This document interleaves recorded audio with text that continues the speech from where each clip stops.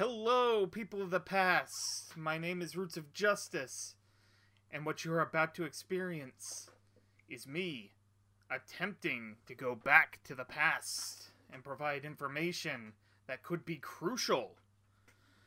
I must inform you all that this episode of the Dub Talk podcast contains adult language and situations that may not be appropriate for all listeners, so listener discretion is advised.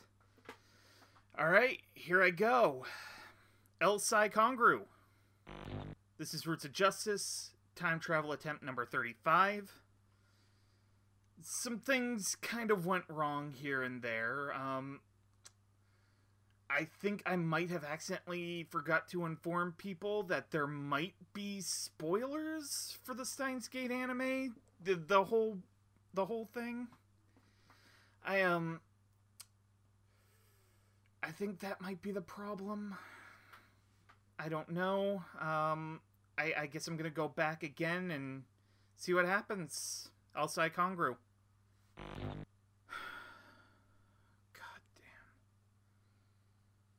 This is Roots of Justice. Time travel attempt number 492, I think. I lost track. I've gone back so many times to try and fix this.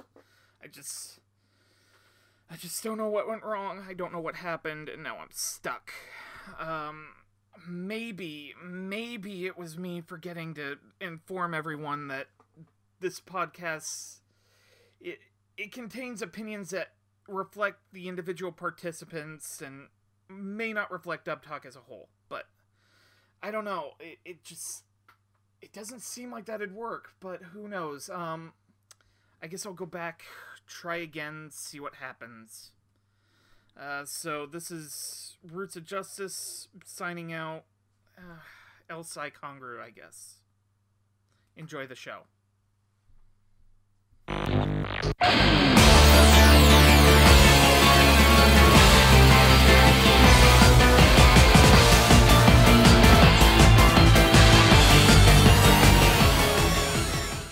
Hello there, ladies and gentlemen. You've bypassed the organization's constraints. You have avoided their spying agents, and we've met in this secret science lab here.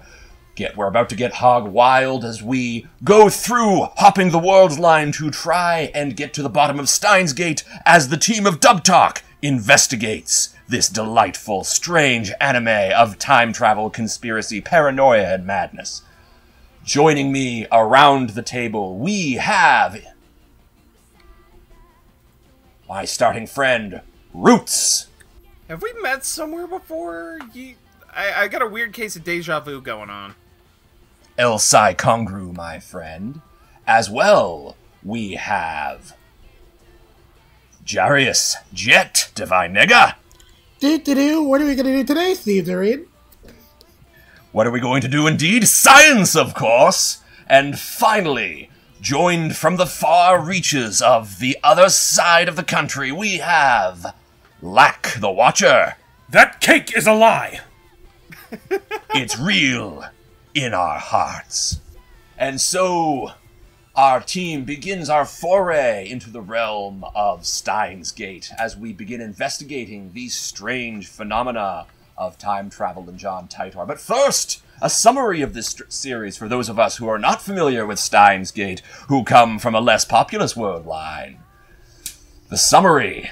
Rintaro Okabe is a self-proclaimed mad scientist who believes there is an international organization that's conspiring to reshape the world according to its own interests. He and his friend Itaru Hashida inadvertently create a gadget able to send message to the past. The discovery and experimentation of this instrument becomes a catalyst for fundamental alteration to the present. Oblivious to the consequences of their actions, Rintaro and his friends end up creating modifications of grievous proportions. He must then try to find a way to return to as close as possible as the original timeline in order to save his precious lab members. And so... Okay, I'm sorry guys, my doorbell just rang. I will be right back. It's a temporal flux, don't worry. I'll send a D-mail back. There seems to be some interference. My reading Steiner ability is detecting an interruption in the world line. Quickly, we must proceed on to the next thing of question of what exactly was our first exposure to Steins Gate? These clues may help us figure out the exact nature of the mystery confounding us to help us solve the riddle of what makes this show tick. Roots, tell us, what was your exposure to the show? I really kind of started it when the Blu-rays were first starting to get released. I watched maybe about an episode or two worth, and it, for reasons, I just kind of stopped and never got back to it until the idea of bringing this up as a Classics episode came about, and here I am. Mm-hmm. And, Jet, how about you? Oh, well, believe it or not, I actually watched the show way back during its original simulcast in 2011. Crunchyroll simulcasts were very different in those days. But they did have it, and so I watched it that way. I never quite got around to buying the Blu-rays for some reason, so I hadn't actually seen the dub until I watched it for this episode, so that was an interesting little experience. Cool. And how about you, Lack? Well, this was kind of my first real experience with Steins Gate. I mean, I'd known about it for years now, but I had never really given it, like, the time of day to really sit down and watch it. I did watch the first episode dubbed on Hulu, and then I just never got back into it. And after this episode was announced, I started watching it on Verve, and I've watched it the whole way through now. So, so... And my own experience with this involved way back in the day, in the distant, distant past of 2012. I had some friends who actually had their own mad science lab. They just rented this apartment, got themselves set up, and had more or less built a server farm there. And in between the days of helping them set it out, we were streaming this, and I was watching the first few episodes of this in sub. It had kind of... part of the internet kind of died for a while, and we had to do some stuff. It was messing with the bandwidth on the server, so we had to abandon that for something we had on DVD instead. But during that time, I was introduced to it, was intrigued but not taken with it, until the summer of 2014, when, in between looking for a job, I was searching on the in the DVD rack of a local anime store, and I saw Steins Gate staring back at me with a smiling face, and I tried it out and marathoned the whole thing within a 6-day period. And within that 6-day period, I had to rewatch it many times to make sure I could survive the dangers that it had to and learn its mysteries.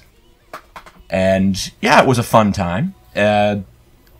I watched in its completion, alternating between dub and sub, but that was that. But we cannot simply be caught up looking to the past. We must investigate the future. And so we must begin by giving our thoughts on the first two pair of characters. Tharis Nyan Nyan is a cat girl made by day with something more working beneath her canny brain. Weren't we going to do director, scriptwriter? Sorry if you had your own, like... No, that's right. That's absolutely right. I didn't highlight those names, dang nabbit. D-mail to the past, go! So, we must begin by talking about our ADR director and scriptwriters. The ADR director from this was the legendary Colleen Clinkenbeard, with script writings by J. Michael Tatum and Patrick Seitz. Folks, what are your thoughts on these delightful people and their take on this material? I guess I'll go real quick. Okay, so Colleen Clinkenbeard has a pretty reliable track record as a director at this point, and sure enough, the show is very strong on that front. Given that we spent a lot of time hanging around the same group of characters, it was really important that they all sounded both good and also very distinct from one another. And Colleen managed to make things work on both fronts, and you can really tell that, that extra little bit of effort was put in because this was a very popular show in its heyday, and it still kind of is. So I imagine they really wanted to get that right. And that would be my Chinese words. I'm probably going to have to do this all over again. Someone else could go in the meantime, I guess. And edit that out. All right. Roots, what say you? Yeah, this was actually one of the first exposures I had.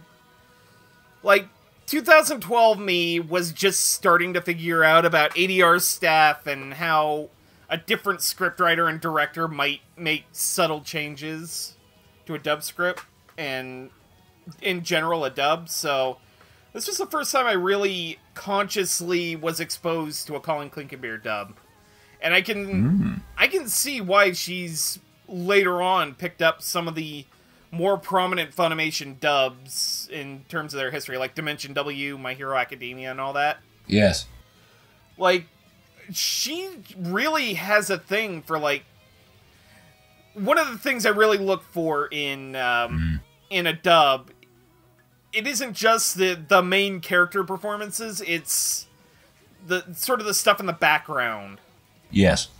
Like, Snap, Banner, Walla, all that.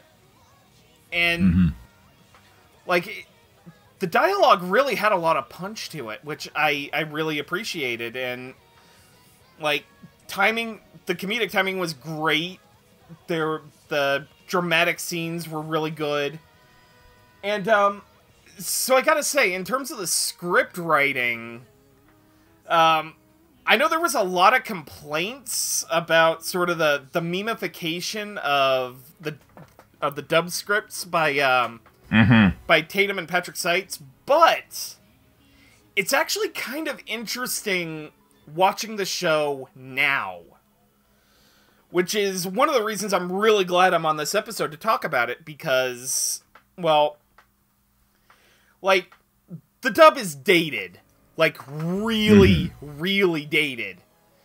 And watching it now in 2018 as opposed to 2012 when it was first coming out, and like I said, I watched, like, an episode or two.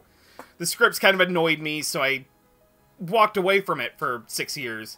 But coming back to it, it almost feels like it was dated intentionally. Rooted in its time, you could say. Right. Like, it was a really fascinating watch, and especially now hearing that, like, J. Michael Tatum had anxiety attacks writing the script for this dub, because it was just, like, all over the place, emotionally weighty and all that. Like, I have a newfound respect for how this was all put together. So, huge props to Colin Clinkenbeard, J. Michael Tatum, and Patrick Seitz. Which, by the way, also, Patrick Seitz is, like, his vernacular is just godlike. Because, like, his background is an English teacher. So, like, he weaves the English language like a tapestry. It's beautiful. And you can hear them playing with it. Yeah, you can also kind of tell presumably it sounds like you could tell the difference between, like, the stuff Tatum wrote and the stuff Patrick Seitz wrote. And it blends really well. They complement each other well, yes. Yeah, with this, and I think that was also the case with Garo the Animation. So, like, a lot of respect for everybody. Kudos. I'm ready to pass it on. Finally, Lack. What was your exposure? Yeah, kind of playing off of that idea, I actually, really like how dated kind of the dialogue is and how super, like, leet and memey it is in the way that it actually makes it kind of a time capsule, because one thing to consider is this show is heavily rooted in the fact that it is set in 2010. That is almost one of the core principles of the show, and how they kind of weave around that time period. So it genuinely makes sense that a kind of turn-of-the-century, like, set anime would have a lot of references to the previous decade, especially considering this is a time travel show. Yes. With that being said, some of the references are more subtle than others. It's really interesting. Like, some are just kind of, like, really, like, apparent, like the one...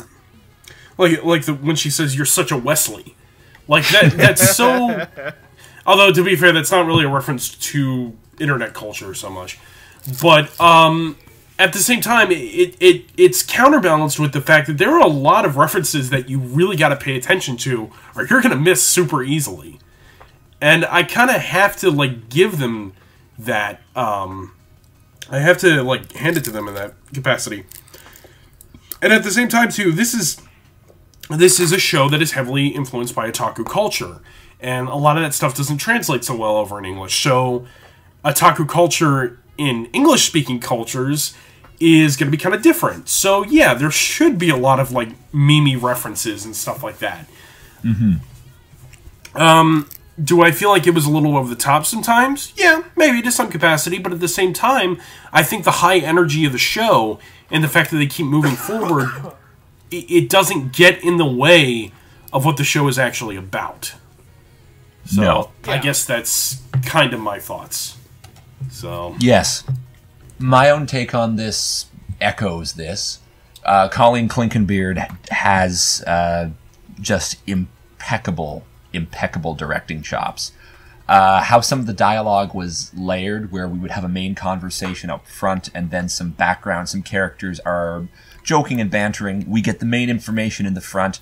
In the background, it's not super vital, but the interlacing between the two, as was done, I believe, in the Japanese, gives it a sense of events unfolding in real time, and that we, as the listener, can't have to pay attention to both to try and puzzle out the mysteries of what is going on with the D-mails and who is sending the messages back in time, or how we can find our points of divergence and change that. It gives the characters an immediate sense of place within their city. I was looking on the Blu-ray menu for this, and they were showing some of the maps of Akihabara, and just listening to some of the dialogue between side characters, we do get very much a sense of what this district is about. And Colleen really lays that out so that it almost feels like the setting is its own character in one of those subtle ways.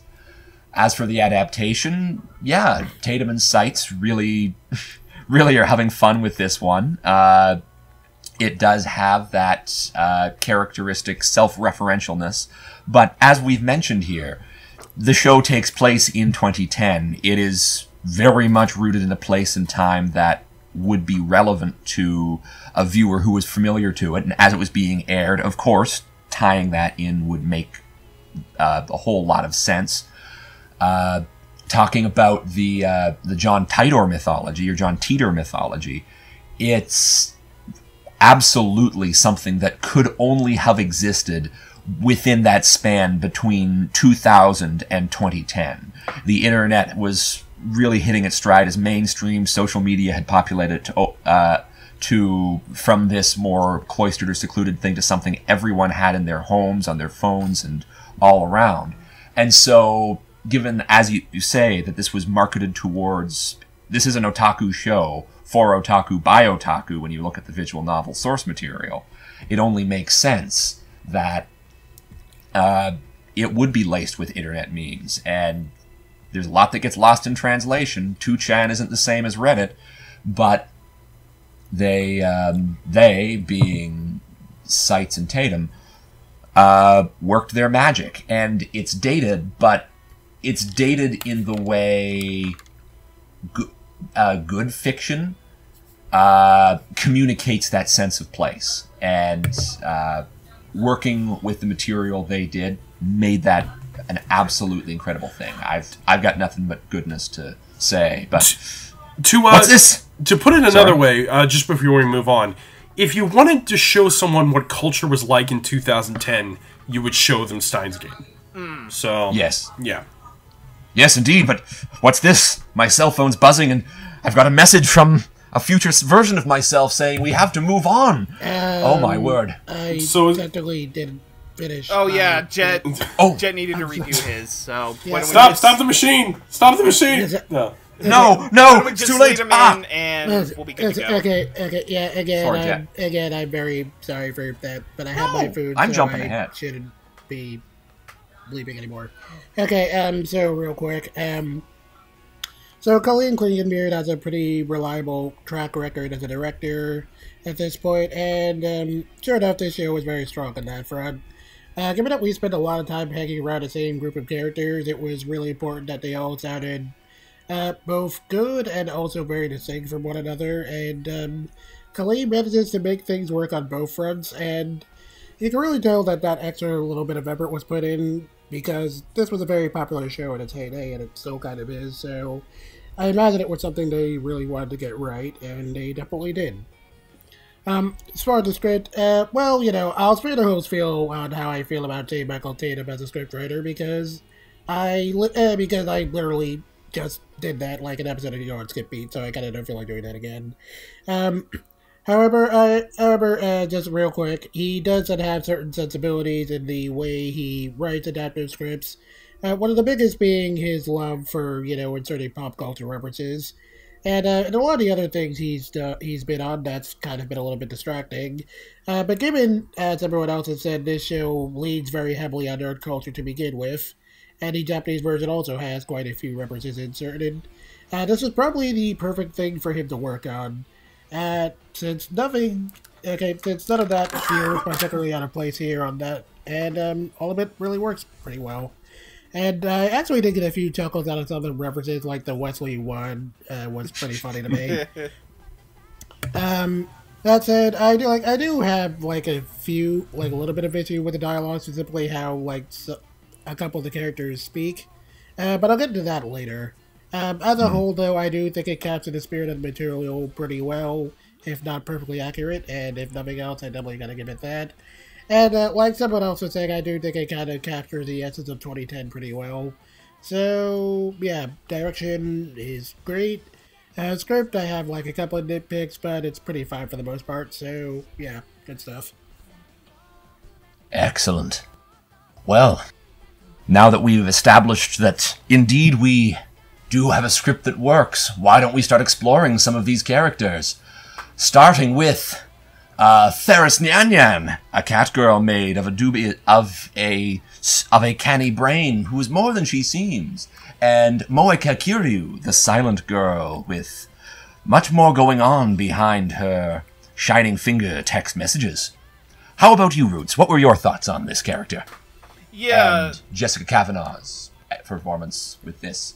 I mean, truth be told, there isn't a lot to Jessica Kavanaugh's performance, because, the character of Moeka is pretty quiet through most of the show. But, I gotta give props to the, to later on in the series when Okabe is basically confronting her to try and change whatever the D-mail was that she sent out. Mm-hmm. And when he gets her phone off of her and shuts her into her apartment, and when she has to go from dead quiet for most of the show to screaming "give me back, give me back." Oh yeah. At the top of her lungs through an apartment door, and that was genuinely creepy. Yeah, that was terrifying. And in a similar vein, while Jade Saxon played the character of Ferris overall pretty cutesy, her standout performance is also the episode where Okabe has to change around her the text message she sent out in the past. I'm sorry, Dino. Yes. But I gotta say, I'm also gonna bring this up with a later character. The show kind of screws them over. Yes. Really bad. Everybody gets a little screwed over in this series, let's be honest. True. And, they don't even... Other than Ferris, another character gets it even worse, but... Oh. I really kind of didn't particularly like... I started really not liking Okabe as a character when he basically had to convince Ferris to sacrifice her father in order to reset the timeline. I suppose we might as well just get this out of the way now. A lot of the plot is really just kind of tailor-made to Okabe's convenience, and it gets a little uncomfortable in some respects. Yeah. Quite a bit. I mean, we'll get to that in just a sec, but... Yeah. The show screws over characters, but there's a reason between screwing over because events are happening or screwing over because the writers want to add as much cruelty as possible to this, or at least aren't thinking about any of the repercussions of what they're writing. And Right. yeah. But I'll have a little more of that in a future segment. But overall, I really like both of the performances here. Like, they... Moeka was just the right amount of, like, shrinking Violet and then absolute psycho when she needed to be. And then, you know, Ferris was cutesy with a little bit more of a... Like, a little bit more of a... Oh, what's the word I'm looking for? Like, there was a bit more of an underlying intelligence to her character that I think Jade Saxon brought out really well. So, I will pass it on to the next person. Okay. All Which is right. me. Okay. It is me, right? Oh, well, I was going to go, but if you want to go first... I was going to say, wouldn't it be wiser to... All right, next, let's move on to Jet. Jet, what were your thoughts on these two characters of Jade Saxton's Ferris and Jessica Kavanaugh's Moeka? So I don't have a whole ton of Sandies who either... like Ruth was saying, Jessica Kavanaugh doesn't really have to speak much. But she does, but she does kind of get the whole social anxiety thing across pretty well. You can kind of... you can definitely tell the character doesn't really like speaking much, and she handles that very well.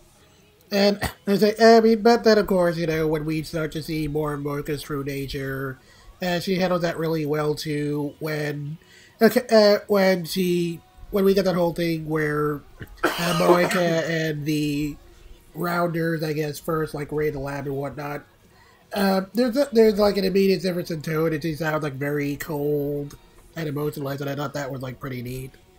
And then of course when we get to that whole thing where Okabe has to undo her D-mail and she goes all cuckoo for Cocoa Puffs, Jessica Kavanaugh really sells that. and that was really terrifying. Far as Jade Saxon's Ferris goes, I mean, well, I like Jade Saxon in just about anything, so I liked her pretty well here. She definitely made the character sound very cutesy, but also, with a little bit of sass to her, just to make her not sound too much like a typical boy girl. And she gave the character enough attitude to stand out a little bit, so I like that. And while her arc, as Ruth was saying, is kind of a little questionable, she definitely handled all of that well enough, and you definitely feel the emotion in her performance when she confessed what happened to her father, and she definitely sold that for me. So yeah, I like these two performances; they were very good. Mm-hmm. And Lack, what about you? What were your thoughts? I think something to consider with Moeka is the fact that it's interesting. Jessica Kavanaugh's performance was very timid, and I think that is definitely a part of the character, because if you listen to the way Jessica Kavanaugh talks as Moeka, she has this kind of stuttering to her performance, which I really think benefited to the character very well, because in spite of the fact that Moeka is not all that important to the plot, she is important in little bits, but I think it adds to the fact that she is supposed to be kind of a wallflower, because that's kind of the point. If she was as forefront as the rest of the cast, even as much as Ferris to some capacity, her arc would not nearly be as interesting. Mm-hmm. And the scene she has with Okabe near the end wouldn't be as impactful. Because you've got a woman here who is an addict. Like, in spite of the fact that she is a very competent agent for the organization that she's working for, she is an addict to her phone. It is her lifeblood to her. And you really get that with Jessica Kavanaugh's performance. With Ferris is just fun. I like Ferris. And you know, she does have her sad scenes, and Jade Saxton did them very well. You know, she's really good at those kind of scenes. And I think it's kind of a testament to how, like, Ferris is kind of your kind of typical character for anime, where she's this bubbly, you know, happy type girl, but at the same time, there's a lot more to her character, and I think it's really fun to see that with Jade's performance, especially in the scenes where she's forced to make decisions, and Okabe is basically forcing this on her, and she really had no idea what was going on. But I love the scenes where she's messing with Okabe. I think those are some of the fun ones when she's basically teasing him. Yeah, that's pretty much what I have to say. Mm-hmm. So, yeah, my own takes on her. With Moeka, yes, they're listening to the Japanese performance there. Her very simple monosyllabic answers suit that archetype well, but in Jessica Kavanaugh's performance, there's much more of a, as you say, that stutter, that hesitance there, as though she's afraid if she speaks too loud, she might draw unwanted attention. There's a real timidity there that belies how tightly wound that character is.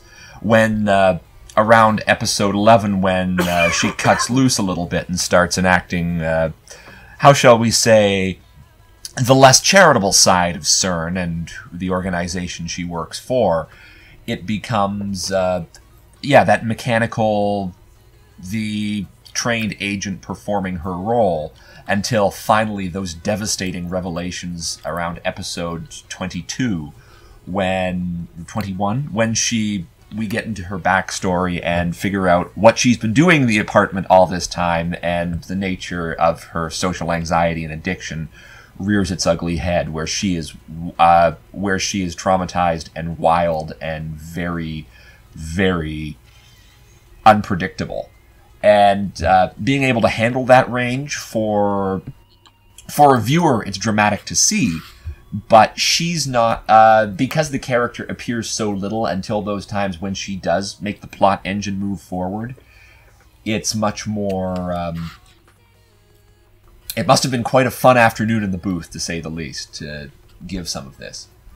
And as for Jade Saxton with Ferris, Ferris was definitely one of my favorite characters. She might not be the most intelligent in terms of understanding the physics, but she understands people so well. And I liked how you could notice very much she would slide between her performance as the Nyan Nyan cat girl and her interactions with the characters just as a person, and how she could slide between being the performative role of herself as the head of the maid cafe, and then her down-to-earth self as the person who has a relationship with our future science adventurers and her father, and all of those complex little dynamics, which show her as so exceedingly aware of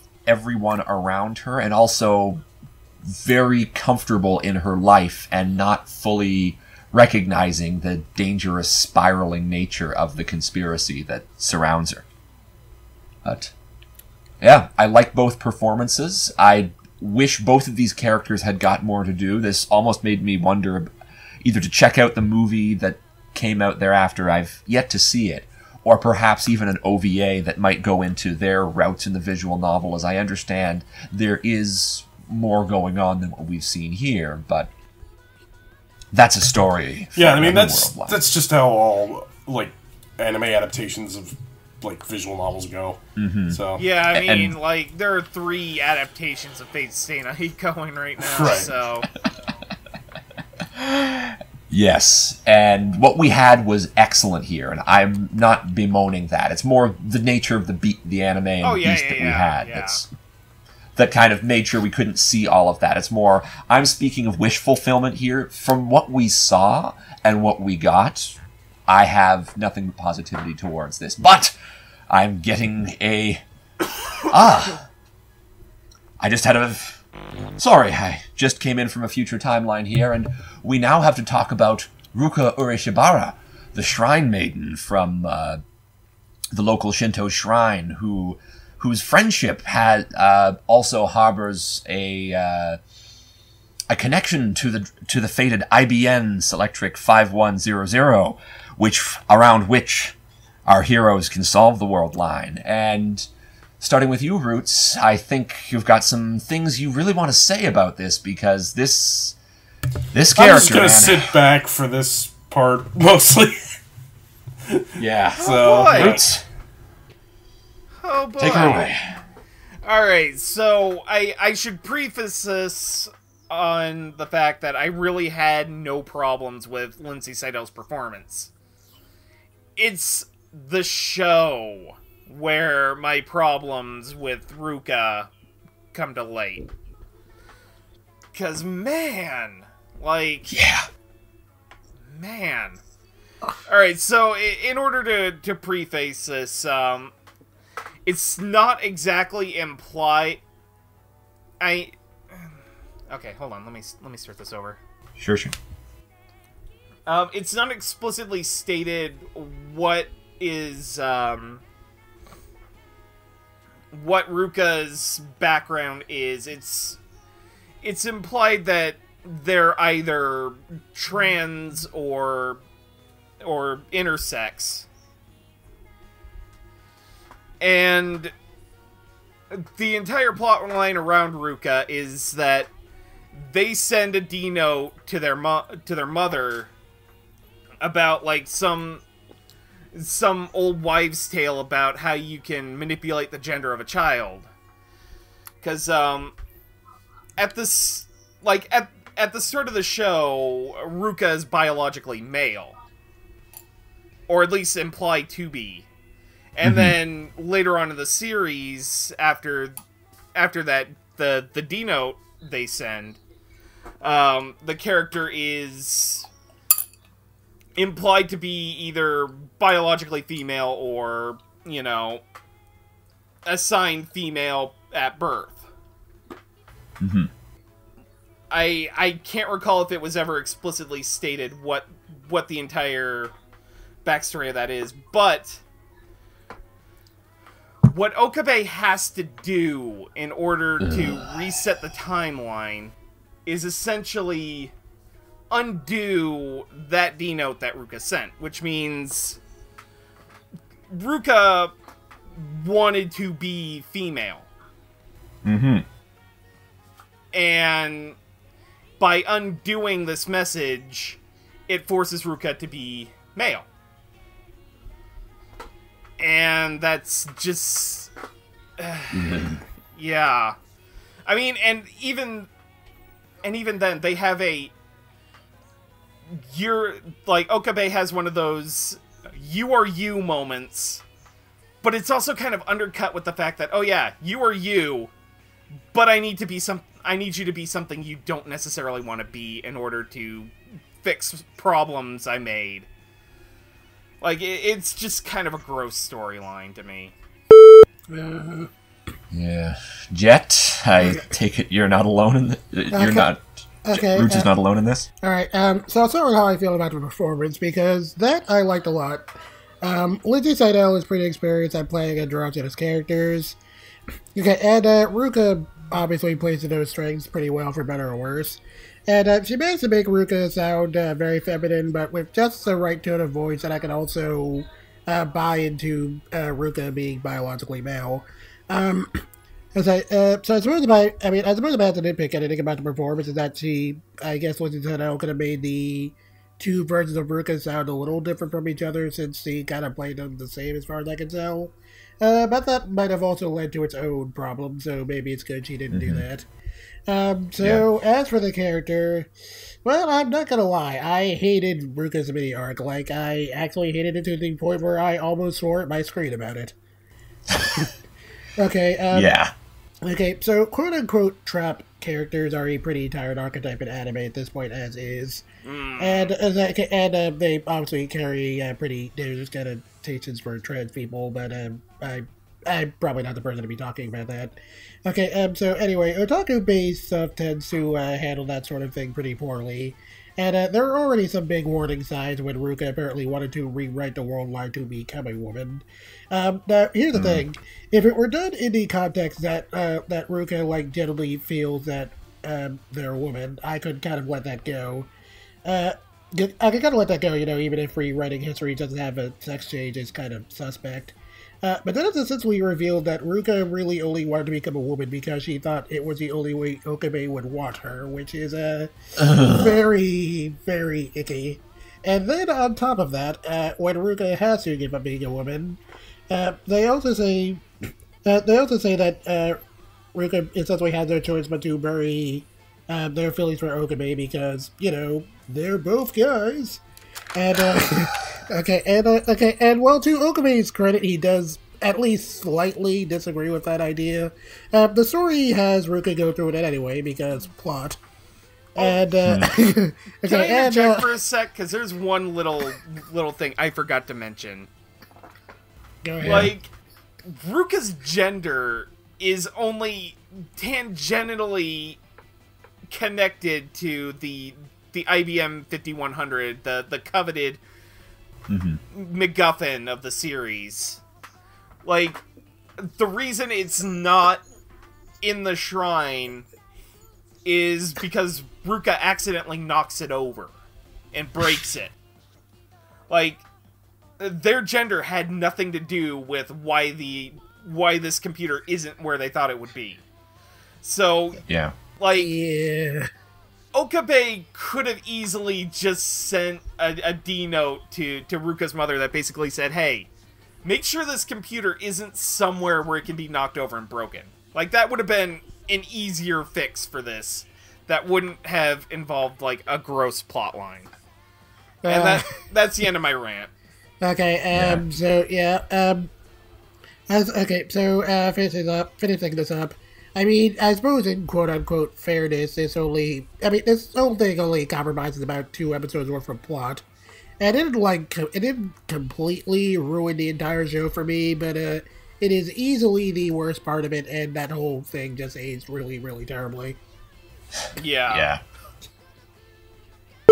I'm done. Lack? You two wish to join on this discussion? I think one of the highlights of Lindy Seidel's performance is just how meek Ruka came across, which I think is one of the selling points of understanding Ruka's sense of can't figure out what kind of identity Ruka wants to have. I think for the character, it works, and I think a lot of the idea of Ruka being kind of the same, whether Ruka is male or female, okay,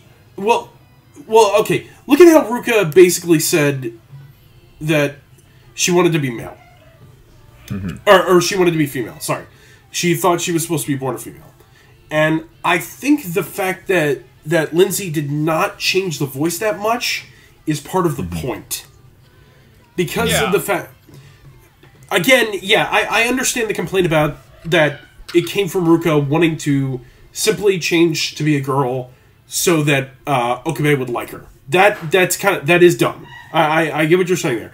But at the same time, had they not done that, it would have made sense for why Ruka basically sounds the same no matter what the gender. So that didn't bug me. As a matter of fact, I think that was actually a really good choice. When I first started the episodes, I was like, wow, Ruka really sounds like a girl if Ruka's supposed to be a guy. And then I realized, okay, this is Ruka's arc.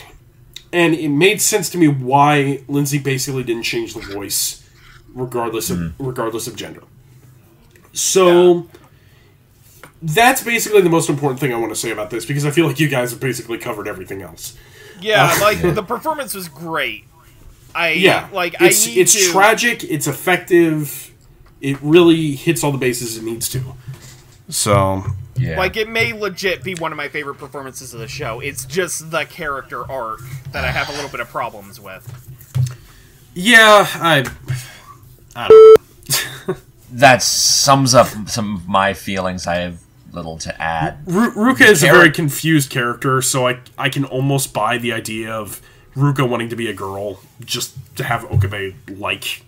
What? But what? Oh, I see. Okay. Yeah. I have to give it to Lindsay Seidel for giving such a good performance. The timidity was very much what I noticed about this character. Right away when we got the line, and dude, that one line is like, oh god, we're actually doing this. A character written because otaku have certain fetishes, and this will make the visual novel sell better. Ugh. Lindsay Seidel's performance as both genders of Ruka was fantastic. I found it fit for the ambiguity of have we changed this time stream or not, because that was one of the earliest D-mails, was it not? They were experimenting with to see whether or not this actually whether this actually worked. But everything about Ruka was just so grossly handled. I commend Lindsay Seidel for being able to make this as affecting as possible. But I actually did have to stop watching this for about a day. Just like I was so hopping mad at this. But it was a thing.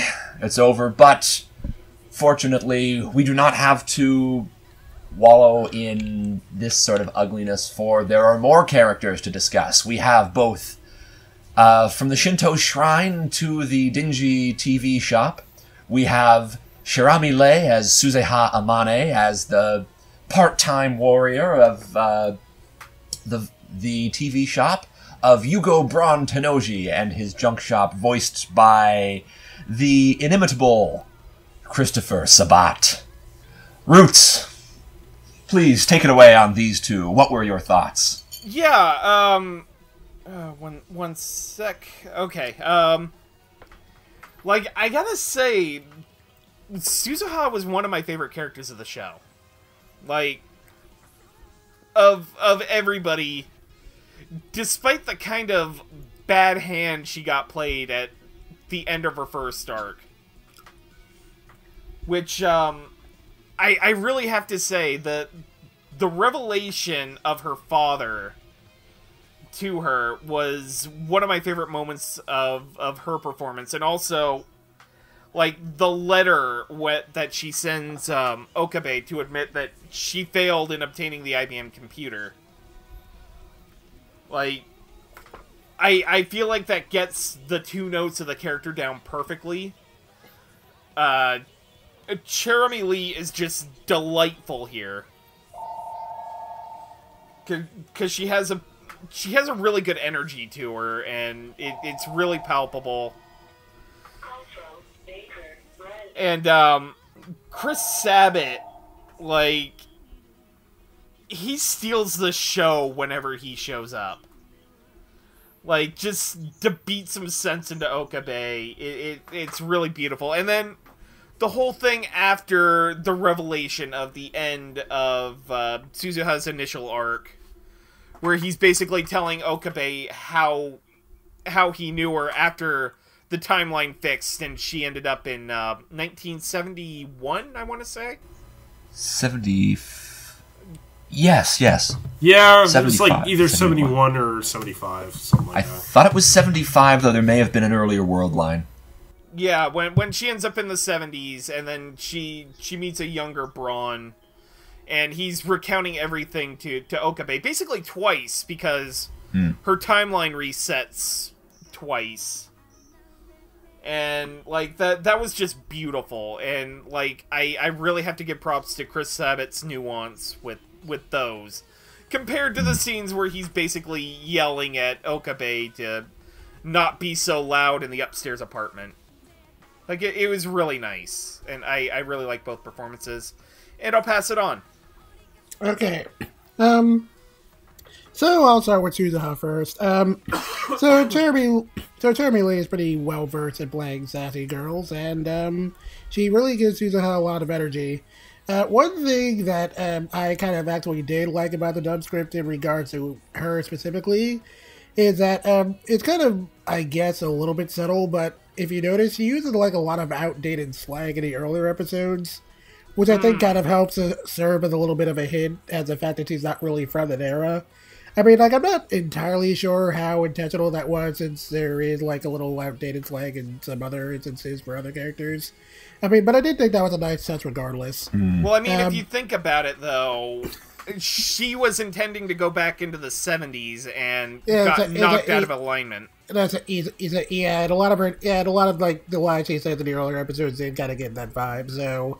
Like, I'm not totally sure how intentional that was, but if it was intentional, that was really well done. I like that. So going back to Jeremy's performance, though, while I liked her as fucking Suzuha, what really won me over was when we got to see, all the actual stuff that Suzuha's dealing with, and, she plays the serious out of the character really well. And, like Roots was saying, I especially like how she handled, Suzuha's whole big breakdown over failing to get the IBM, since you could really feel that sense of regret in her tone, and it really helped me. It really helped us all be in that scene a lot, even if I did kind of think she got screwed over a little bit.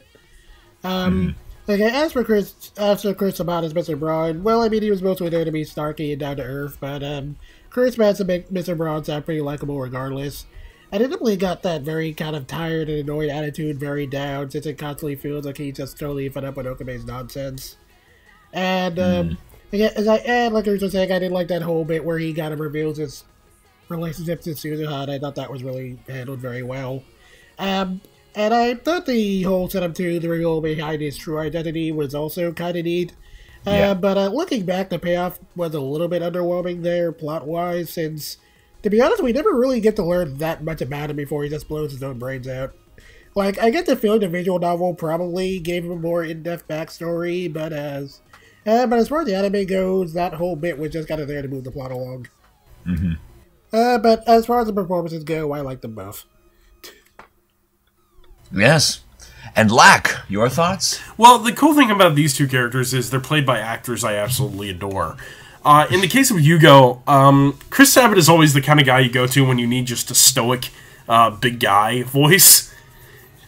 He's always good for those kind of characters because he's always able to bring a little bit of nuance to the performances of that, which you could easily just lose in a less experienced actor. There's not much to say on I feel like, for Yugo, aside from, his death scene. But aside from the fact that I just think Christopher Sabat is a great actor, and I think he was a great fit for Yugo. In the case of Jeremy Lee as Suzuha, something I absolutely love about Jeremy Lee as an actress is her voice works so well for so many different kinds of characters. And it really is cool to see her play such unique types, because you can go from a character like a poor little rich girl like Lucy Hartfilia, and then you come to a much more complex and has much more of a backstory that's cross-wired like Suzuha. And, she plays the character like a tomboy, which I think really shows off her range as an actress. Maybe not so much of the range of her voice, but at least the range of her personality-wise. Suzuha is definitely one of the most interesting characters in the show. And a weight like that for a character, it's really nice to see Jeremy Lee be able to handle that really well, because she is a great actress, and she can handle really heavy characters like this.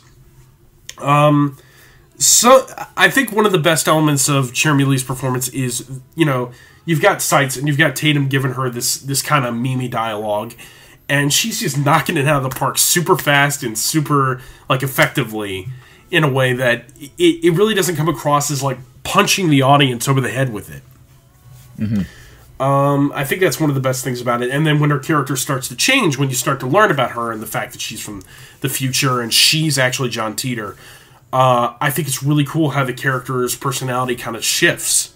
And I think Jeremy did a great job of really organically shifting the character's personality, because you go from the facade of her just being a high energy tomboy who for some reason doesn't like Kurusu, and then you find out why she doesn't like Kurusu and where she comes from, and this whole new character is basically created. So, yeah, that's pretty much my thought. Yes. I'm going to follow up on Jeremy because she was one of the standout performances in the show, in a show that is chock full of them. I found that there was a nice subtlety to her where the more dangerous side came out as... you could almost sense it when the writers shifted from Seitz to Tatum, and we went from the more conversational dialogue to some of the deeper exposition. And thematically, it felt well switching from the person who is just enjoying life and finding paradise in the 2010s to someone who has survived a dystopian hellscape and has had to become a fighter from a very young age in order to survive. And yes, absolutely, her "I failed" note was absolutely heart-wrenching. But yeah, that was it. I actually got choked up at some point. That performance was incredible. Not to speak any poorly though of Chris Sabat though, as Hugo von Braun Tenoji should be he almost feels like just a background character, but like everyone in Steins Gate, there's so much more underneath the surface, and they're not who they say they are. And in his case, the much put upon landlord breaking way into this this desperate agent of the organization trying to keep himself alive. There was that brittle survivor's edge to him that felt actually reminiscent of some soldiers I've known who have that, who have a gravelly, weighty presence when talking about the facts of the matter. Like, yep, that guy's dead now. We have to move on to this next task because that's the way this business proceeds. You've outlived your usefulness, M4. Bam. That was really, really... it's easy when giving a performance like that to just make it... to just almost make it sound bored or monotone. Instead, it was just matter of fact, and being able to oscillate between that, then some of the moments of passion talking about his daughter, and then being able to then slide back into some of the lighter landlord yelling at the idiots upstairs, or even those moments with Suzuha. It seemed like, what we've come to expect from Sabat. Excellent. But there are more agents of field in this. We have both, moving on to the next couple, we have both Itaru Daru Hashida, the hacker who helps drive the future gadget laboratories into the future with his engineering, and Mayuri Shina with her Tutaru by Jackie Ross, but known in this world line as Ashley Birch. Pseudonyms are afoot. It seems like the organization is running deeper than we think. Please, Roots, lead us into these two. What did you think? Like, I really gotta say, the, Jackie Ross as Mayuri, like, I really like that she plays her kind of childishly, but it never seems like it never seemed to me like she was not an intelligent character. Like, she was not played as, like, the lovable idiot. She is... like, she has a personality and a weight all her own, and she's bubbly and cheerful, but, like, there is complexity under the surface, and, like, I really like that. And, like, the standout performance for her, to me, is, let me just look over my notes here for a sec. It's when Suzuha and Kurisu are sort of fighting, and she's kind of getting into the middle of it, and basically giving the argument of, hey, I don't care if you guys get along, but please don't fight around me. Like, please at least try to make an effort to get to know each other, and, like, it was really nice, and, like, and really sweet, and I really liked it. And, Tyson Reinhardt as Daru is...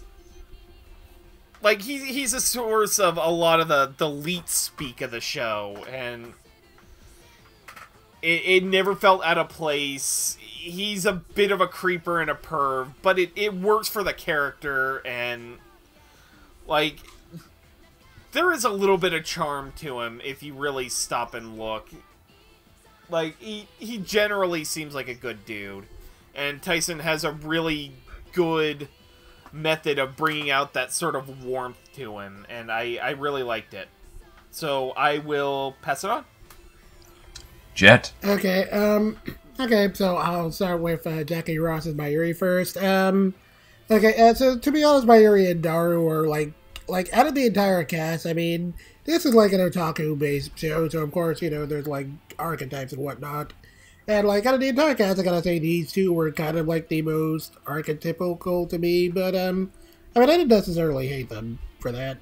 But anyway, going to get into Jackie Ross's performance as Mayuri, I liked it a lot. Like Ruth was saying, she sounds very cutesy and bubbly and energetic, and she handles that side of the character really well. But but there are those moments where you can tell like she's a little bit more insightful than she lets on. And she does have like a pretty solid awareness of what's happening, even if it's not always obvious. I mean, like, especially that whole bit where she kind of pieces together that Suzuha and Daru are related. And, and it's not even just like, oh, I have a feeling. It's like, oh, she, like, actually deduces it kind of logically, and it's a little bit surprising. So I thought that whole bit was kind of neat. Okay, and then going into Tyson Reinhardt is Daru. It was very interesting compared to this to the Japanese version. Because much like Megan, it can be a little bit annoying much like how Megan often says, it can be a little bit annoying when overweight characters have a very typical fat person voice, and Daru in the Japanese version has a very typical fat person voice, very much how you would expect a fat pasty otaku to sound, and it definitely didn't do a lot to endear me to the character in that version.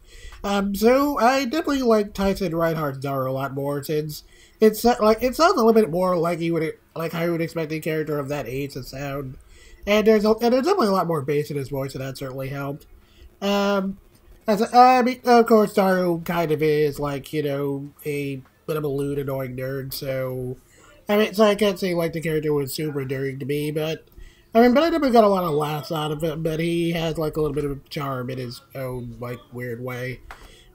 Yeah, I certainly didn't have any problems with the performances. I thought both of them did a bang-up job. Lack, how about you? Okay, well, I would say Ashley Birch's Mayuri is definitely one of the standouts. It's interesting for her character because you've got this sort of element of she's kind of as innocent as her portrayal is, because it's very different from Suzuha, because Suzuha is hiding a lot. Mayuri isn't really hiding anything. And I think, as far as Ashley Birch's performance went, I think it really... It's easy to make a character like this annoying, and that is exactly the opposite of what she did. She actually made Mayuri really compelling as a character, and you see her subtly grow throughout the episodes. And I think that was one of the best elements of the show, frankly. With each episode, and you start to understand that she is actually seeing a lot of the same stuff that Okabe is seeing, just not so clearly. And by the last episode, she basically knows exactly what's been happening. And I think that's really interesting. And I think the coolest part of that is, personality-wise, she doesn't really change.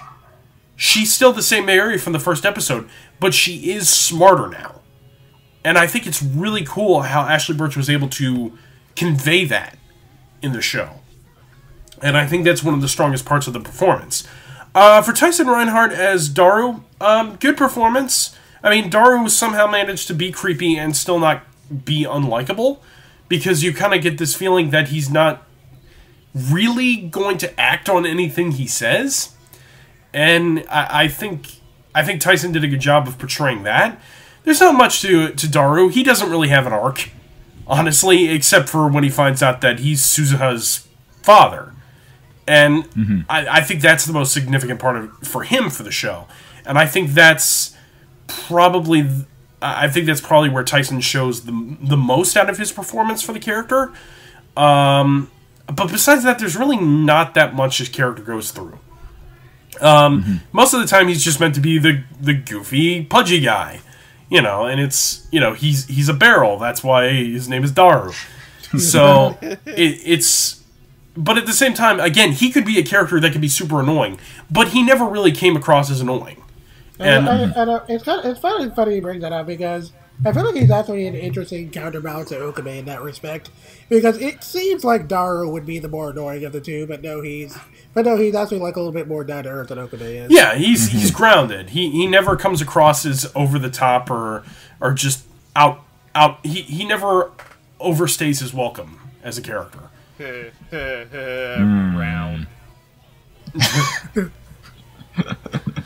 But yeah, that's all I have to say for them. Now, actually, Ashley Birch or Jackie Ross, which identity is the real you, I wonder? Double agent. I found her, when I first saw it, I thought, oh boy, it's going to be one of those characters who is so cutesy-poo for the sake of being cutesy-poo. But I found she got a good...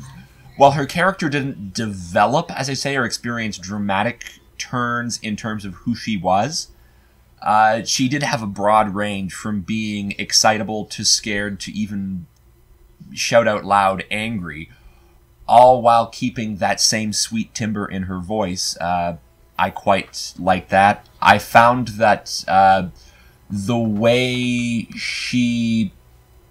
Jackie made her confusion at some of the crazy super science stuff sound fairly natural. I also praise Colin Clinkenbeard for directing it so well, because that sounded very much like you've walked into a room and two of the engineers are going off about fun things you too can do with that welding gap, going into some of the micro abrasions or what have you. You have no idea what they're doing, and then the normal person speaks up and says, well, have you thought about doing something like this? The ability to make the character oscillate between confusion and keen observation is great. And of course, the Chicky Tenders was absolutely charming. And I went from dreading this character into being glad whenever she showed up on screen, because she, for some of the heaviness or uncomfortableness that came out of some of the other character interactions, like Okabe to Ruka, or even some of Daru's interactions with any of the girls, she did a delightful job.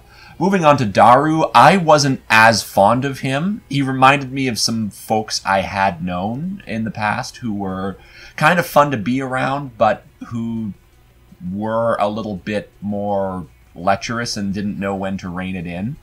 I found Daru's relationship with Okabe was such that the high-octane intensity that is the madness of Okabe almost made him seem grounded by comparison.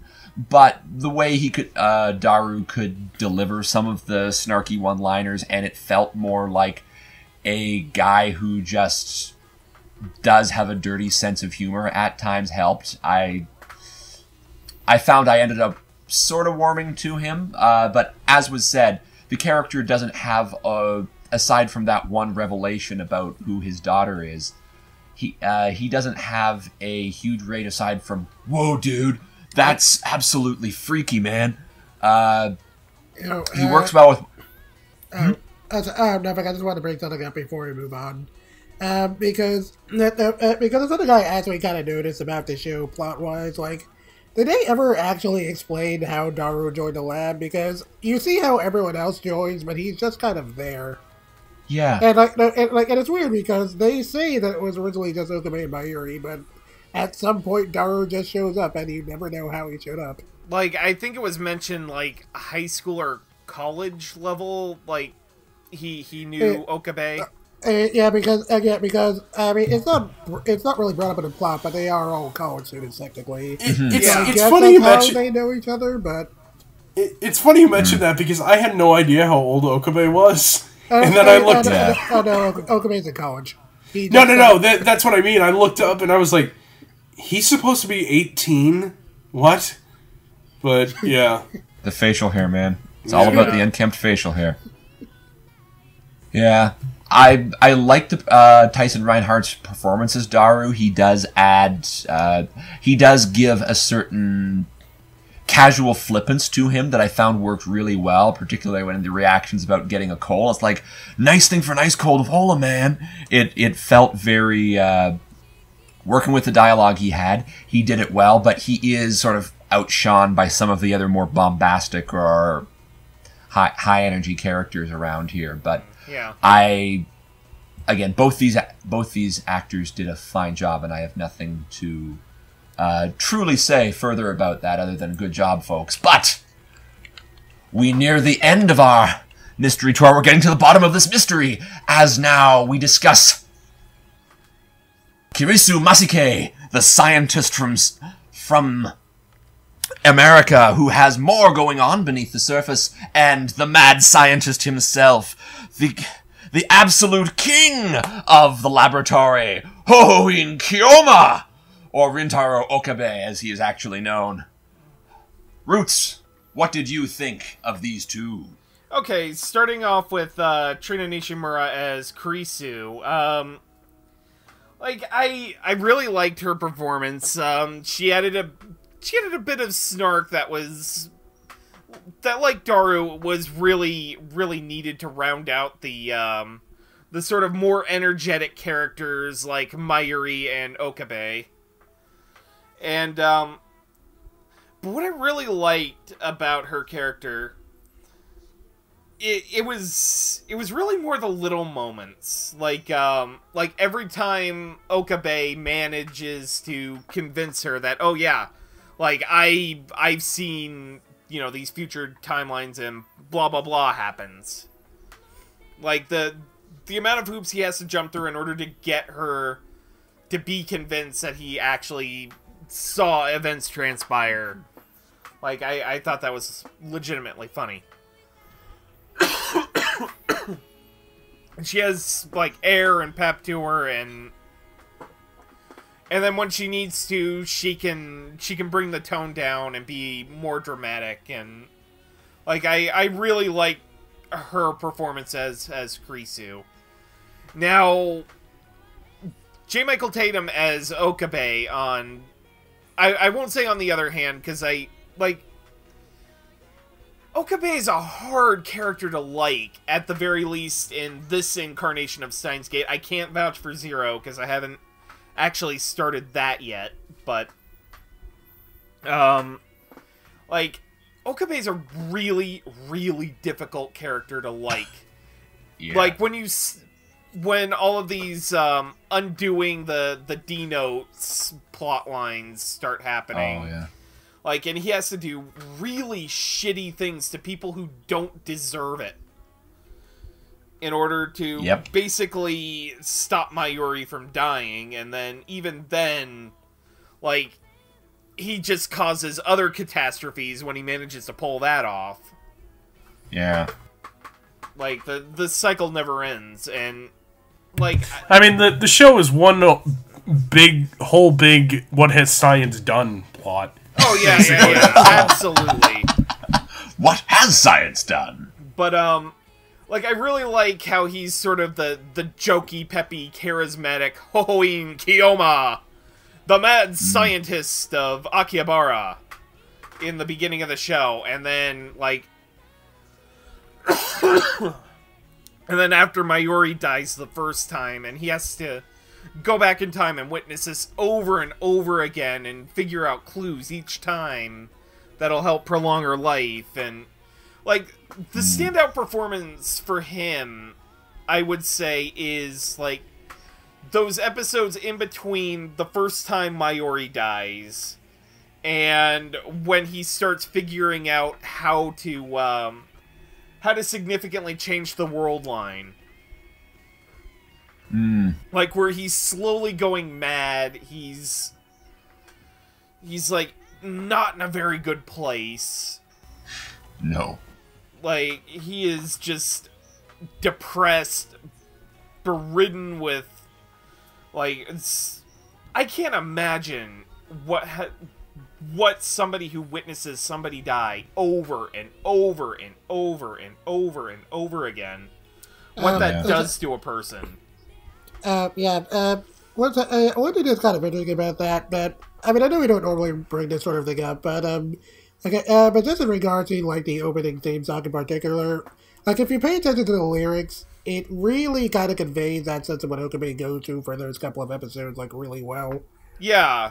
Like, that's actually, I'm really glad you brought that up, Jake, because, like, I wasn't really paying attention to the opening credits. I watched it a couple of times back before I really started watching the show, and I really liked the visuals, so I didn't think, oh, I should see this. And I was watching it on Verve, and, like, to my surprise, they're actually starting to fix the subtitling issues with dubbed episodes that kind of plagued the service. And Steins Gate happened to be one of the shows that got fixed, and I actually saw the lyrics to the opening credits. And it was actually kind of cool, because they were directly referencing the plot to the show. But anyway, I digress.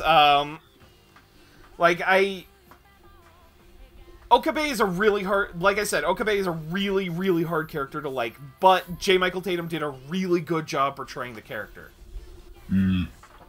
Like... Yes. That... I cannot imagine how much strain that put on him. And... that is one of those... Like... holy shit, do you... Like, I stepping out of watching Steins Gate, I'm just thinking, like, holy shit, Tatum, do you need a hug? Like, I really hope after he was done recording the later episodes, he got a hug. Because that's rough stuff. And I'm really glad that his performance was able to convey the emotions that needed to be conveyed. And I will pass it on, because I have been speaking for way too long. Okay, okay, so, of course, I'll start with Kurisu, probably because she was actually my favorite character in the entire show. And that's mostly due in part to... And it's mostly due in part to Trina Nishimura's excellent performance. She's always been one of my favorite actresses at Funimation, and it's mainly because she's really good at getting the most out of whatever kind of character she's playing.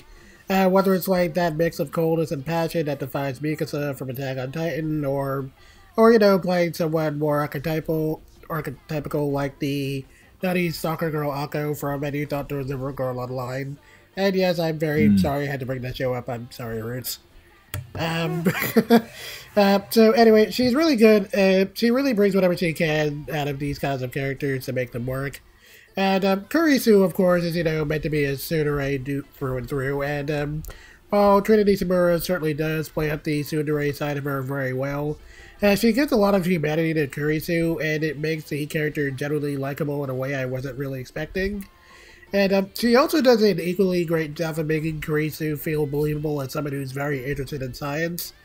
And, like, there's this really strong sense of genuine curiosity in her tone of voice. And especially during, like, all those instances where time travel is being discussed, like when they're going over theories and stuff, or, you know, whenever Okabe jumps a world line, he has to explain to her what's going on. And of course, when it's time for the character to be emotional, she plays that very well too.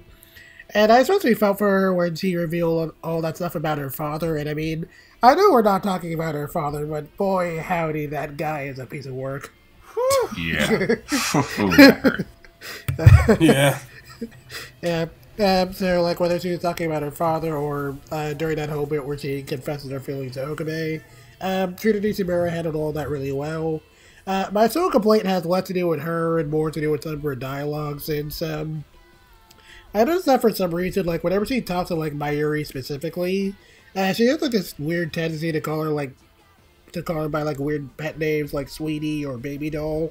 And at first I thought, okay, maybe that's just J. Michael Tatum's way of getting around, like, honorifics or something. But when I went back to check the subs really quickly, Kurisu just calls Mayuri by name in the sub, so... so for me, it was really weird that popped up so much, and since neither of those pet names kind of sound like anything an actual teenager would really refer to their friend as, it actually kind of distracted me a little bit on occasion. But outside of that nitpick, Trinity Nishimura was excellent, and while Mikasa is so probably my favorite performance of hers, she played Kurisu so well that this actually comes in a very close second for me. And as for J. Michael Tatum, like Roots, to be honest, I didn't really care all that much for Okabe in the beginning. Like, his whole Chudy shtick is honestly kind of obnoxious. And especially the way he talks down Kurisu in particular for most of the show's first half didn't really do a whole lot to make him endearing to me. To J. Michael Tatum's credit, though, he plays up that obnoxious side very well. And you can really tell he was getting into Okabe's delusions, and so much so that you can just tell he was having a lot of fun behind the booth with it. But of course, when we get to the second half of the show, and Okabe has to, gradually lose that whole cocky attitude in the face of constantly failing over and over again, it started to grow on me a little bit, and J. Michael Tatum's performance helped with that too. There's simply that sense of weariness seeped into the performance, and there was simply a very significant shift in how he played the character from that point forward. And one moment that particularly got to me is that one bit, and it was on episode 13 or 14, I think it's 14. That whole bit where he gets captured by CERN and he's in the car and he just has this whole gigantic breakdown where he just finally goes out and admits on his whole mad scientist thing is just kind of an act to hide the fact that he's essentially just this really lonely guy who wants friends. And that whole bit kind of got to me a little bit. As an end, I brought to Okabe's arc a little bit more after that, and while I still can't say I'm like super in love with the character, there's definitely a lot of problems with the things he does to his friends, and I kind of prefer the version of him I saw in Gate Zero where he acts a little bit more normal. J. Michael Tatum's performance really did a lot to win me over a bit. And like Trinity Nishimura, it's not my favorite work of his, but it is very good, and I see why people hold it in such high esteem. So, well done, J. Michael Tatum and Trinity Nishimura. You guys are awesome. Lack. Okay, what's your take? First things first, I have nothing but praise for both of these performances, for Trina as Kirisu and J. Michael Tatum as Okabe. Regarding Trina as Kirisu, she portrayed Kirisu the way you're supposed to portray a tsundere character. Not like, the thing about Kirisu is, in spite of being a tsundere, she had so much more to her character. There was so much more going on than the fact that she was just constantly denying that she liked Okabe. Because you can't write a character like that. That's idiotic. And Trina really added so many levels to the character in the way that she performed her. Because the great thing about the chemistry between these two is the fact that they really do challenge each other. And Trina and J. Michael Tatum really were able to just play off of each other so well and give each other so much to work off with one another. Kirisu being the more down-to-earth, the more logical, the more human, almost, between the two. And Okabe being the more eccentric, being the more, just over-the-top and just, like, borderline Rick Sanchez level of crazy scientist, honestly. If Rick Sanchez actually had charisma. But... Damn! I don't know about that. I think, yeah, we'll hold on that. I mean, I suppose in Rick Chance's defense, you're supposed to think he's a sociopath, so I mean... Yeah. Well, Okabe is never presented as a perfect human being from the beginning. I mean, that's kind of the point. He... it just... I think one of the... For J. Michael Tatum's performance as Okabe, first of all, J. Michael Tatum is reading his own dialogue, and he's probably one of the few humans on the planet who can understand his own dialogue most of the time. So, I think that helps a lot. And the fact that he knew exactly how he wanted to perform these lines, I think really helped the dialogue in a lot of ways. And I think that's why it benefits that he was the screenwriter for this show. And I like the fact that you've got Kurisu, who really tries to steer away from more, like, referencing memes and referencing geek culture and otaku culture, against Rintaro, who just basically embraces it all and uses it as a vocalic weapon. Basically, he loves to show off how smart he is and how otaku he is. So he'll just say anything and everything that makes him sound like a geek, because he enjoys being a geek. And he likes being the smartest guy in the room, and I think that's why his relationship with Kurisu is so great, because in a lot of ways, she's smarter than him, and he resents that. And at the same time, he also falls in love with her. So he's got a lot of conflicting issues, and the fact that he cares about Mayuri. And honestly, the scenes where he's trying to save Mayuri are some of the best scenes in the series, because you really see the human side of Okabe that we don't see much in the show. Yeah. Yes. So, yeah. So, my own take on... Yeah. Shall I bring this to a close? Go, yeah. Although I resent the fact you must not be a super science genius, for I understand perfectly what he was speaking about. Reading Steiner, it's like reading Hawking bedtime material. But in all seriousness, no, both of these characters were impeccably matched. Of course, Tatum took a character who is so insufferable and so bombastic in his own inner mythology, so up in his own head, who is performing all the time at this Hoin Kyoma. He's performing this this over-the-top thing. It is almost a defense mechanism at times, and the character is an enormous ass. And when I first started watching this, the only reason I kept at it the way I did is I thought there was some time travel shenanigans already in play, that I would understand these contexts and it would all make sense once I watched it on the second time around.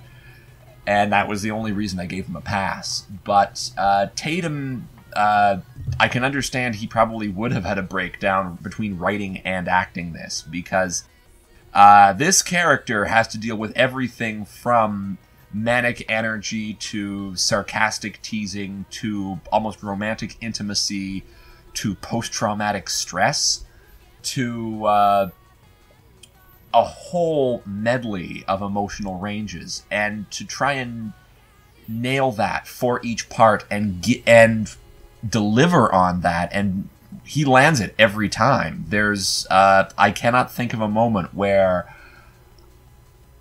I did not believe that this was Okabe. There was near that really unfortunate second episode where we had that very contentious scene with him grabbing Ruka. I was really disgusted with that. I could believe that this character would act so monstrously, but coming back to just an episode or two later where he's getting really quite close with Kurisu, given how long this character has been in the time loop and how burnt out he is by this, and yet how he draws strength from the relationships from the people around him, I could see over the, I think they did the math on this to somewhere between 3.5 and 4.5 years of those 2 days over and over again. I could see the whole range of the human condition out of this one person, and yeah, I bought it all. And Trina Nishimura as Kirisu, I absolutely adored her, and I felt so bad when, between people treating her badly and then some of the trauma of watching people die in front of her again and again, which she doesn't even know how bad situations are, while we as the audience are firmly aware of how dreadful this is. I admired her, for want of a better word, pluck, when she kind of gives Okabe a pep talk to say, no, you need to go and investigate, Moeka. I'll go and keep, I will keep, Mayuri company right now when we go to this Comic-Con thing. How she more or less stepped up, steeled down, and more or less gave Okabe a dressing down, saying, it's not done yet. If you say it's going to happen, it's going to happen. Would it be better for you to witness this again? From my perspective, I'm still fresh for the fight. I've not been traumatized the way you clearly have been. She gave that character a sense of courage and purpose that I was quite impressed by. The moments when she goes on about her father were absolutely heartbreaking, and the whole range of these characters was brought on. That bit that you were talking about, Jet, with her treatment of Mayuri by calling her sweetie, I could see that. I could read into that. Perhaps she was being a little overprotective of Mayuri, or thought of her childish with these weird, sometimes pervy, and definitely crazy people around her as company. I could see her taking on a bit of a parental or protective role there, and that didn't take me out of it, but that was just something I pulled in because I bought the reality of someone who has not always had an easy life, who is likely the smartest person in the room, and who can go from easy competence to being absolutely flabbergasted by the sheer strangeness of what's going on, to the horror, down to being competent and in control. Yeah, I found that she was the perfect balance to help make us believe that Okabe's character has not completely gone off the handle. And yeah, both of them were pitch perfect in their respective roles and helped sell this wonderful fiction of characters stuck out of time. And as out of time, I fear we too draw to the close. That ding in the distance tells us that the banana in the microwave is done. My future self just, sorry, that last hour we got into a segue talking about Metal Oompas and we lost ourselves, but I sent myself back in time to give us final thoughts before we go. The organization that when they hear this podcast going to air, they'll start hunting for Metal Oompas, but we've got our time, so final thoughts, everyone. Roots, what are your thoughts on this overall dub, how it relates to the plot, and how these writers, directors, and character actors all give us the performance that is Steins Gate? Yeah, so this is, like, it's probably one of the benchmarks of the early aughts of Funimation's dubs. Like, this was really, it was solidly written, solidly directed, and, like, I can't pick out a bad performance among the actors. It's a little hard to recommend to somebody just getting into anime now because you know, like, the memes baked into the script, like, they may be a little hard to understand if you weren't in at least high school during the time in which Steins Gate initially aired in Japan, which was like, middle of 2011. Mm-hmm. And so, like, it's as awful of the things that happen to the characters in the show, like, it is in and of itself solid, and I would definitely recommend the dub. Mm-hmm. And I will pass Jet. it on. Jet. Okay, so it's been many years since I first watched Steins Gate, and this was my first time ever watching a dub, like I said before. The show is aged pretty well in terms of plot structure, and while the first half of it is pretty slow, the second half mostly delivers on good payoff, and it definitely kept my attention straight through the finale. So it is a very watchable show. The character writing, on the other hand, hasn't aged quite as well, and while it's still pretty watchable in spite of that, some of the character stuff that happens did kind of knock it down a few pegs for me compared to how I felt about the show the first time I watched it. Yeah. The dub, on the other hand, was a much smoother experience, and while I do have like a couple of nitpicks about the script, the direction of the performances were like really spot on, and definitely enough to balance any of those issues out. And Tony Michael Tatum and Trina Nishimura in particular really bring their A games to this one. I really enjoyed both of their performances a lot. And I don't think you need me to tell you whether or not to watch Steins Gate, because let's be real, if you're watching this, you've probably already seen Steins Gate. But while I do feel pretty mixed about the series now, I'm ultimately very glad that I opted to go through it again, for better or worse. And it was definitely an interesting experience watching it again. So, yeah. And Lack, what are your thoughts on this closing conclusion? Yeah, definitely thumbs up for the dub all around. I would highly recommend it to people. The thing is, though, I almost feel like it shouldn't be recommended right now, because I feel like we're at a point right now where we're trying to get as far away from that era of internet culture as we possibly can. So I feel like maybe in 5 years or so, people are gonna come back to Steins Gate, at least the first one, because I feel like Zero is actually doing quite well. But coming back to the original Steins Gate, I think people are gonna need a little while so that we can get ourselves as far away from that era of internet culture, and people can kind of look back on it with nostalgia. Yes. Yeah, there are aspects of like that era of internet culture that are kind of cool, but then there's not so much. Yeah. I feel like in the same way we're going back to like 80s culture in a lot of ways, I feel like people are going to look back on this in the same way that we kind of look back on 90s culture right now. So interesting. Yeah, so I would definitely recommend it, but I guess if you're trying to introduce it to somebody, keep in mind that as for right now, the stuff seems kind of dated, but probably in like 5 years or so, people are going to look back on it fondly. So, yeah. Yes. My own take on this was that Steins Gate, I did not enjoy it as much this second time around. The thriller elements are fantastic, but the characterization is grating, and some of the source material's writing is downright despicable.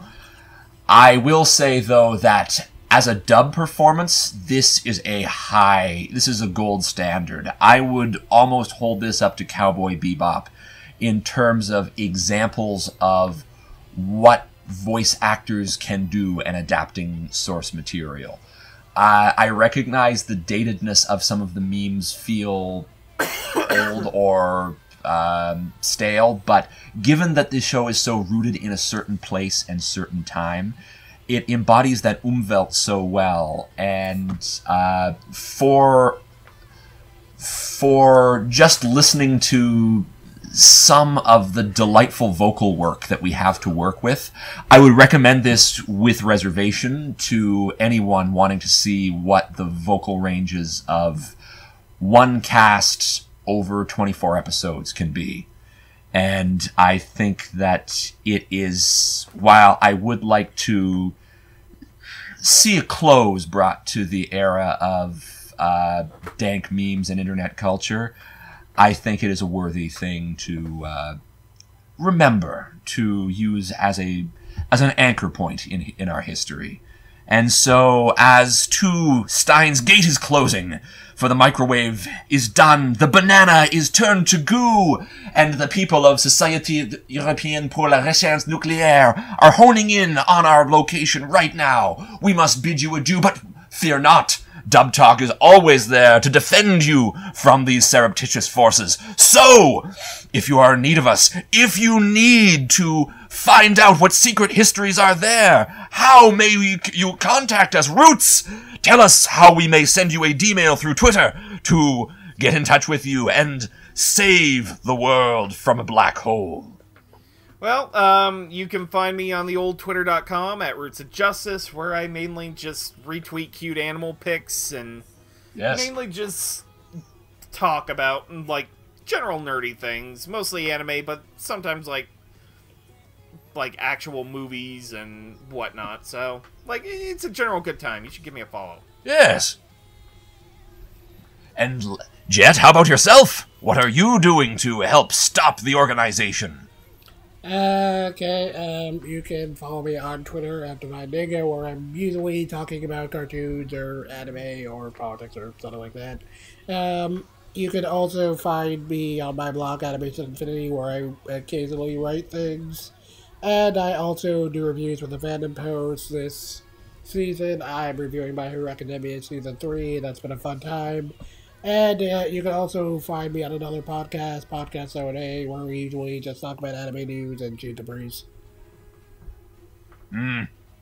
And Lack the Watcher, where may we watch you on the internet? If you follow me on Twitter, that pretty much links to everything and anything you want to see about me. You can find, pretty much just look for Lack the Watcher on YouTube, on Tumblr, on Facebook, and you can pretty much find exactly what you want.